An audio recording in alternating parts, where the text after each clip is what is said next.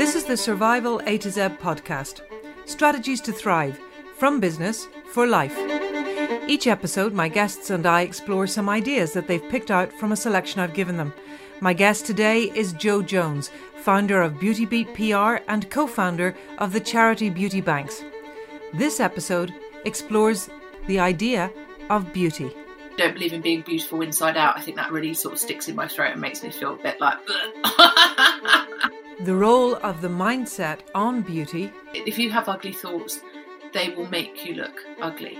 Why she founded Beauty Banks. You can get angry about something and you get frustrated. You can pray that something changes. You can wish that something changes. You can hope that it changes, or you can make it change. And how the definition of beauty grows with age. The things that I found beautiful when I was 24, I found very different things beautiful now. Jo, welcome. Beauty means the quality that gives pleasure to the sight, a particular grace or excellence, a very fine specimen of its kind. At least that's the dictionary definition. But what I want to know is, how do you define beauty?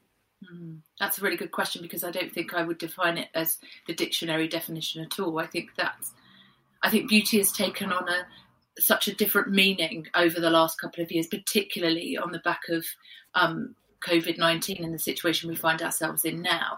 It's funny, I'm reading a book at the moment about Helen of Troy. And when I think about beauty in its traditional sense, that's who I think of. This sort of half godlike, beautiful creature that's so delightful to look at that you can't bear to take your eyes off her, women or men. But that's not how I see it. I see beauty as feeling comfortable in yourself, feeling happy with who you are, feeling joyful in your own skin. I think it's about self-care. I think it's about how you treat others. I think it's about self-esteem. It's about self-confidence, self-worth, all of those things. And I actually do think that beauty is in the eye of the beholder. We all see beauty in different things. Some people see beauty in art, and I look at a certain painting and I just don't get it. And someone else will be rapturous about it, and I'll be like, or my husband will listen to a piece of music, like by Kate Bush or whatever, and be like, oh my God, it's so beautiful. And I'm like, oh, it just sounds like wailing. It's like, oh. And I just think we all see beauty in different ways and interpret it in different ways. And I think that that's brilliant, because if we all felt the same and all saw the same thing through the same lens, it would be a really boring world. But I think it's all open to interpretation. And it's certainly not all about looking graceful to the eye or, I also don't believe in being beautiful inside out. I think that really sort of sticks in my throat and makes me feel a bit like... What do you mean, like a beautiful inside? That when people say, oh, they're just beautiful inside out, or she's so beautiful inside. And if you're beautiful inside, then you will be beautiful on the outside. I just find that all a bit sickly. Although I will contradict myself, which I'm full of contradictions. My most favourite passage in the whole of any book anywhere is in Roald Dahl's The Twits. Okay. Because there's a passage that he writes, and I'm not going to be able to say it verbatim because I'm not good at remembering things in that way, but it's along the lines of, if you have ugly thoughts, then it doesn't matter how, if you have ugly thoughts, they will make you look ugly. They will distort you over time. You will look uglier and uglier because you have such ugly thoughts. But if you have beautiful thoughts and lovely thoughts, they will shine out of your face like sunbeams and you will always be lovely. And I just thought that was lovely. That's my favourite passage in a book ever. And I think that's probably true, actually, because you can see joy, which is probably the purest form of beauty, shining through someone's eyes, no matter the arrangement of their features. I have so often said to people, given the industry that I built my business in beauty, I've so often said to people, there is nothing more beautiful than a smile. And you can't depend on the arrangement of your features. Now, that said, Pythagoras and Plato thought that they had an actual mathematical algorithm for beauty. They called it the golden ratio. Do you remember? And it's like this perfect alignment of features that all beautiful humans possess. So Helen of Troy probably possessed the most perfect version of this golden ratio. Parallel, yeah. Yeah, so we would call it, the arrangement of your features being very even featured. I remember whenever we were doing photography and things, we would look for someone with even features because symmetry, because it would be less distracting. And so they felt that you could come up with a mathematical computation that would tell you how beautiful someone is. But then we also know that that's not true, because when someone actually goes too close to that golden ratio, they look plastic. Because of course we can now, with plastic surgeons, make people look completely perfect and beautiful, but actually perfect isn't beautiful, is it? No. And I think that we want to see the realness in people. I think flaws and all. I think flaws are what make us, and lines and, scars are what they've all created. They're all part of our story, and all of our stories are so unique that if you've got a scar above your elbow, eye here, that tells a story. If you've got, I don't know, like a birthmark here, that tells a story. If you've got a mole here, it's everything about us is so unique and so different, and it's all part of our own story. So I think you can either change things because you want to be seen as more beautiful, or you want to look in the mirror and feel beautiful, or you can try and work on yourself and making yourself beautiful by making yourself happier and more content. And I think that's more valuable, because actually, even if you are beautiful, beyond beautiful, that also comes with its limitations. That also comes with its prejudgments and its restrictions. And I think, no one's... Explain those. I'm sure people who are not gifted with such beauty. I'm not. I never have been. So I would say that I think that if you are maybe extremely beautiful, maybe you're could be perceived as being stupid, or have nothing to contribute, or just a pretty face, or you don't get taken seriously, or no one wants to hear your opinion because what do you know? You're so pretty, you've never had, or believing that someone that is beautiful has never had any trauma problems, and I think that's all it is just the luck of the dice, right? Yeah. I was just thinking when I was thinking about this interview, and I was thinking that I don't remember being beautiful in my 20s. What I remember is feeling generally just inadequate. And yet when I look back at photos of myself in my 20s, I look incredibly similar to my very beautiful daughter who's a model. But I don't remember that. I remember this inadequacy. And it wasn't until I turned 30 that I realized that insecurity was something that I could choose to argue with. I could choose to subdue that insecurity. Because I also realized that my physical beauty was only going one direction. I bet, yes, exactly. And I'd better discover other kinds of beauty from within, for I was surely fighting a losing battle trying to get to some kind of beauty that I could never attain, that was in my head. Do you know what I mean? So I always fell short of whatever it was I thought I should be. And I just spent a lot of time trying to get there, and then realized that this is pointless. So it's really ironic that the older and less physically beautiful I got, the happier I became. Yeah, but I think that's so normal. And I think that in your 20s, and I think that's so associated with being a woman, your 20s is all about feeling cripplingly inadequate, and just seeing things that don't exist, like weight, and looking at other people, or this sort of comparison culture that we get ourselves into, where we compare ourselves to other people, which is obviously heightened by social media and stuff like that. And then other people comparing us to other people. It's just so damaging to our self-worth, but never so much than in your 20s. If I guarantee, though, if you were in your 20s, as I will, because I look back at my 20s and go, whoa, what did I have to worry about? I look great and whatever. But if I had the head on now that I had on then, I'd have been intolerable and had no friends. So you see, they say that beauty is wasted on the young, but frankly, I'm really, really relieved that young, beautiful people don't also have experience, because they would be horrific. Exactly. No, because it's the freedom. It's sort of like the trade-off, isn't it? It's the freedom that comes with being. I think that freedom only properly comes when you're in your 40s, where you're still, you know, can carry yourself. You can carry yourself well. You don't care about going into a room and not knowing anyone. You don't care about what people were thinking as much as you cared in your 20s. You cared what everyone was thinking in your 20s, whereas now you don't. But if you flip it, you would have been intolerable and had no friends. So it's all part of getting older, isn't it, I suppose? And there are lots and lots of, and everyone says it about getting older, that they feel more confident and all of that kind of stuff. And in my experience, it's I wouldn't be in my 20s again for the world. Apart from, I had 2 of my children in my 20s, and I thoroughly enjoyed that. It was fantastic. But beyond that, I wouldn't choose my 20s at all. Socrates called beauty a short-lived tyranny.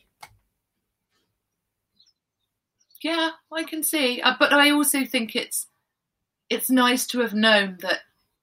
I mean, it is equally, you know, there are times when there was a clear time in my life when I remembered that I was starting to become less visible, I think, for what I look like. And that was a real, I think in my mid sort of 30s, I started to feel like I was, not that I was ever a head turner or anything like that, but you have a presence, don't you, when you're younger, and you're, and I definitely felt that I was becoming less visible in the visible way, but more visible in other ways. And then I sit at my age and I'm trying to imagine, would a 20-year-old girl turn my head? And actually, truth is... No, but a 20-year-old boy might. No, not either. That's funny. I'm just trying to imagine, like, I think you have that power. And you have that power perhaps over people who find you sexually attractive, so whoever that is. But it's only on that single track. And the much more interesting tracks of intellect and experience haven't developed properly yet, because they couldn't, because you haven't lived long enough. So it's just very interesting. I mean, no matter how beautiful the person is, I don't think they arrest my attention in the way that a really interesting, fascinating, captivating person can. Yeah, but then you need time, don't you? You know, it's only fleetingly that sort of, and there's not really many people that even then caught that much my attention. I would just much preferred to know someone first. I find people much more interesting the more that I know them, or least interesting. Well, indeed, it can go the opposite direction. Do you know what? Yeah, exactly. I want to ask you this interesting thing. Why beauty? Because beauty and the beauty industry are often dismissed as trite and light. And I know that when I was in business in beauty, I really struggled with referring to myself initially as part of the beauty industry, because I worried so much about the negative effects of the beauty industry. But I'm not going to put words into your mouth. I know you're doing amazing things with your connections in the beauty industry and with your charity, with Beauty Banks. But why initially beauty? For me, it was actually pure accident.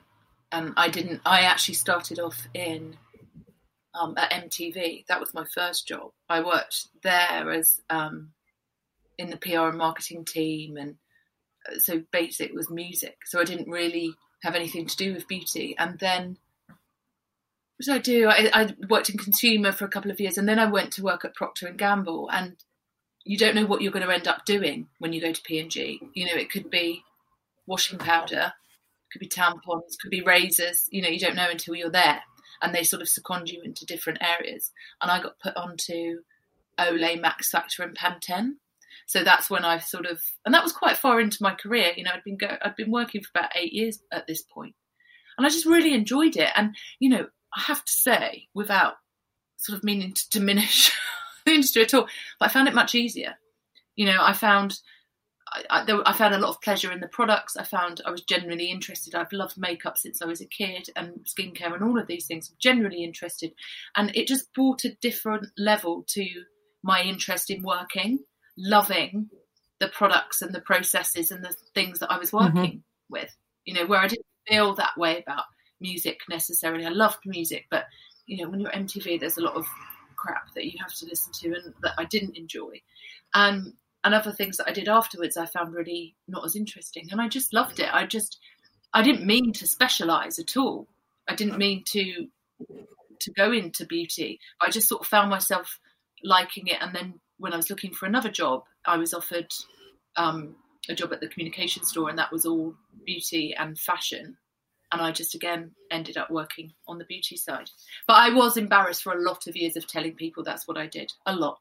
You know, all my friends were lawyers. My boyfriend at the time was doing a PhD in English at York University. So I would spend a lot of time with academics. I would spend a lot of time with doctors and solicitors and lawyers. And it was embarrassing.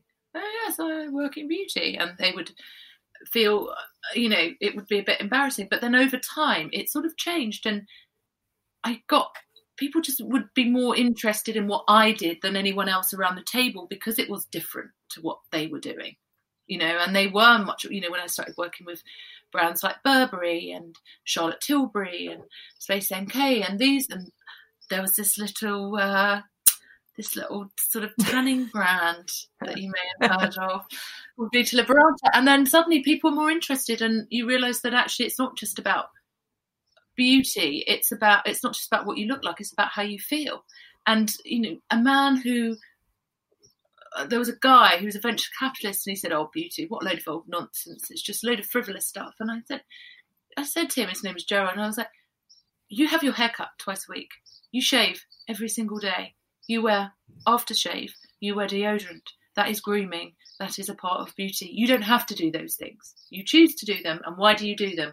Because they make you feel good. Because they make you feel like you can stand tall and work, you know, stand up at work feeling confident, and they give you dignity and pride." So I think that there's a lot more to beauty than a lipstick. From a purely evolutionary perspective, beauty is sadly important, you know, and it's without a doubt that those blessed with natural beauty do seem to often have an easier run of things, particularly in the youth. So, having talked to lots of people about beauty, one in particular phrased it gorgeously, of course, as only Alessandra can. So Alessandra Steiner said that she felt that what she liked about the beauty industry and what made her feel proud to work in the beauty industry was that it seemed to level the playing field a little bit. It seemed to democratize the chance to have an effect on life. Yeah, because a lipstick fits everyone. A pair of size 10 jeans from J Brand or don't fit everyone. A dress doesn't necessarily fit everyone, but a lipstick fits everyone. An eyeshadow, a mascara, or whatever fits everyone.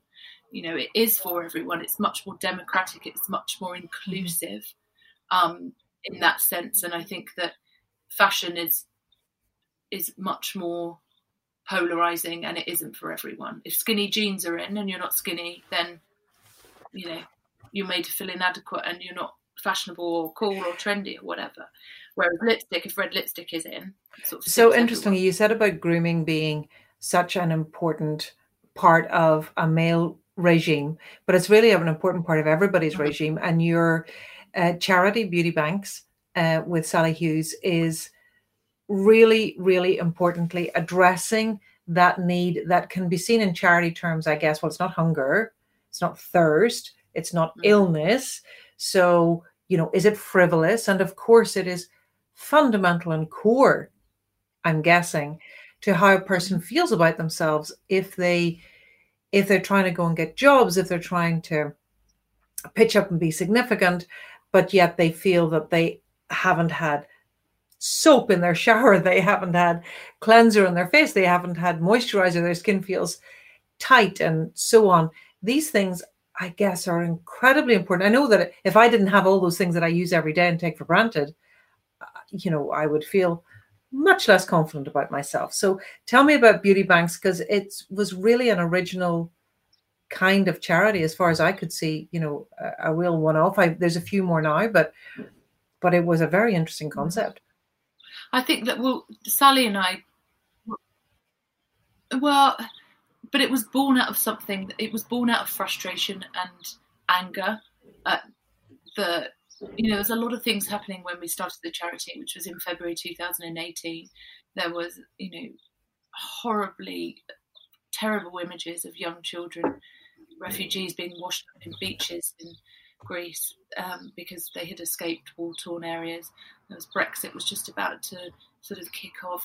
We were both feeling quite frustrated at the amount of food bank usage that was going up, the inequality with poverty in this country, in the UK. And both of us had friends that were teachers that had to bring in sanitary products for their students because students couldn't afford them. So there's a lot of stuff happening. And we both work in the beauty industry, and we see a lot of waste.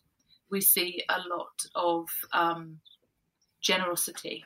Right? So we're seeing a lot of products that go to waste, a lot of money that goes to waste, but also a lot of generosity. So we simply had this idea of using our connections and using our, I guess, not reputations, but using our pull to just trying to marry the haves with the have-nots, right? So it was just as simple as that. And it's still very grassroots, handmade. There's nothing polished about us. We're not a business. We're not an organisation. We are a movement, just trying to support people living in hygiene poverty. Now, what hygiene poverty means is it's not someone who can't afford a lipstick or who can't afford a mascara or fragrance or perfume. It's nothing like that. It's people who can't afford the basics that we rely on every single day, like you said, like shampoo, shower gel, deodorant, toothpaste. And if you can't afford those things, then actually, if you try and reimagine your day without, you get up, you can't brush your teeth, or you can, but you're sharing your toothbrush with 3 other members of your family. You can't use deodorant because you can't afford it. You can't get your hair cut because you can't afford it. You're using fairy liquid to wash your body as well as to wash your hair. All of these things. And we've all been in a situation where we've been up all night or we've been ill and we haven't been able to wash properly. And you know how that makes you feel. And that sort of, that indignity and that lack of confidence and just social interaction and engagement. It's just, people shouldn't have to, in Britain today, first world country, should not have to choose between buying food or buying soap, which sadly people have to do. And of course, you have to buy food because you have to survive. You can survive without soap, but it doesn't do much for your social standing, and it doesn't do much for your confidence or for your self-worth. I'm reminded of that phrase to describe the poorer class as the great unwashed. Yes. How awful is that? And I'd forgotten about that. The great unwashed. Yeah, horrific. And actually, you know what? It's when you hear some of the stories that we hear, you think to yourself, there but for the grace of God go I. You don't know. I don't have savings. My husband doesn't have savings. What happens if one of us lost our jobs, or we couldn't afford the mortgage payment, and then you default on another mortgage payment, and God knows what COVID's how that's going to affect poverty levels. It's going to go through the roof. So, I think you can get angry about something and you get frustrated. You can pray that something changes. You can wish that something changes. You can hope that it changes, or you can make it change. And that's what, that we're trying to do with Beauty Banks. Okay. I don't think there's anything more to say about that. I think you just about wrap that one up. I do have a couple more things just to say about beauty. And I'm really proud of your charity, by the way. I think it's tremendous. I really do. I think it's tremendous. What do you think, if any, is the difference between beauty and sexuality? Oh, no, sexuality is all inside. And sexuality is like is how you feel inside. It's nothing. Like someone could be sexy and not traditionally seen as beautiful. Oh my God, like all those rockers and, you know, those, I used to be obsessed with people like Axl Rose and Prince because they were sexy, not because they were beautiful, you know, but their sexiness. That's what I'm saying. So maybe they were beautiful. Sexy is energy, you know, it's self-belief, it's confidence, and it's just rawness. And yeah, it's not about, if sexy was about being beautiful, then Mick Jagger wouldn't have as many. But isn't that so interesting though, that everybody you mentioned was a man? So men get away with being, because I'm from your perspective, from my point of view. Yeah. And actually, I think there are lots of sexy women that are, you know, that I could look at for days. Like people like, oh God, who's, God, I always forget her name. No, J-Lo, right? I could look at her for days, just so sexy. And who's the one, Eva Mendes, sexy, and I can look at those women and just, and they're obviously gorgeous, like super good, but more than that, Beyonce, like really, like just sexy. I just think that's so much more appealing than, you know, a really beautiful supermodel or model or whatever. You know, I can see Helena Christensen is incredibly beautiful. I don't find her sexy. Isn't that interesting? You know, it's kind of, isn't that interesting? Beautiful, really beautiful, but doesn't look like she's got like sass, I think is. So maybe Helen of Troy could launch those 1,000 ships because she had beauty and sexuality. She could. I mean, I've read so much about her now because my daughter's Violet's doing the classics, so we're relearning. I'm relearning, and she's learning at the same time. So it's very difficult to know when you read things from lots of different historical point of views, like what was fact and whatnot. But I think also he was only 16. I wouldn't have found a boy of 16 that sexy, would you?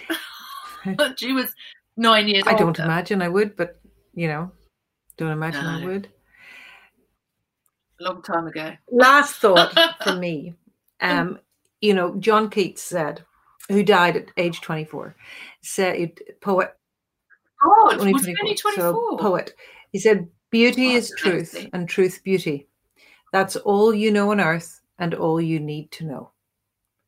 Now, given that he died so young, maybe he wasn't a genius. Maybe he was just an articulate kid with a lucky turn of phrase.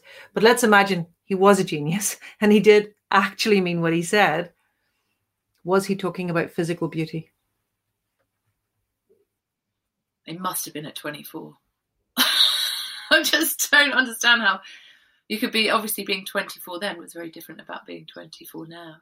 No, I think beauty changes as you get, maybe it was right for him then and it was right then. And maybe it's all about interpretation, but I just feel like the things that I found beautiful when I was 24, I found very different things beautiful now. And the things that I like reflect in and just love to enjoy that I find beautiful are very different than, you know, for instance, a garden. I didn't give a toss about gardens when I was 24. You know, and now I could just lie in the beauty of nature. I didn't care. I was never in, you know, you're always inside when you're in your 20s, in clubs, at other people's houses, in bars, like you're never outside. And now I just love to be outside and I find it so beautiful. And I don't think beauty is just a physical thing. I think it's much more intangible than that. Yes, definitely. Don't you? Beauty is in the heart. It resides in the heart, I think. Yeah, and I think being beauty is more physical, you know, and I just think, and being beautiful isn't enough. It isn't enough.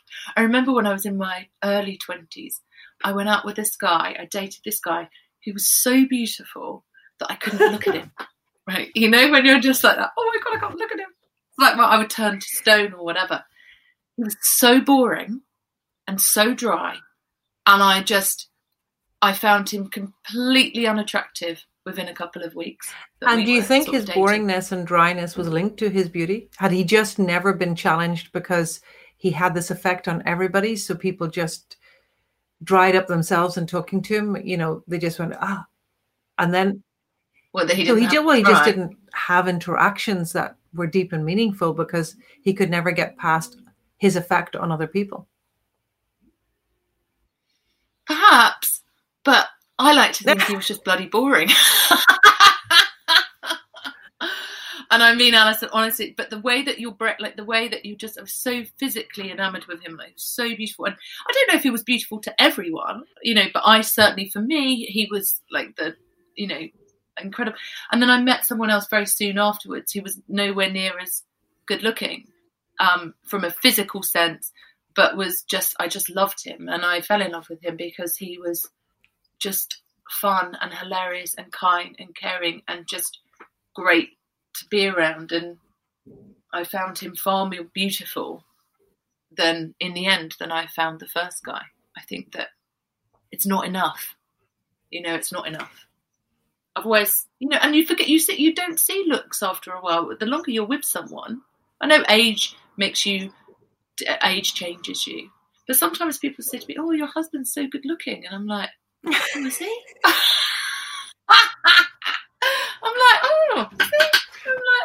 You know, that doesn't sustain a relationship, does it? You're right. Doesn't make a great father for your children. Doesn't make a great companion for your life. It doesn't make a good, it doesn't make someone, your friends, like them or want to spend time with them. It's kind of so one-dimensional. Yeah, totally. Listen, Jo, thank you very much for discussing beauty. And you're welcome.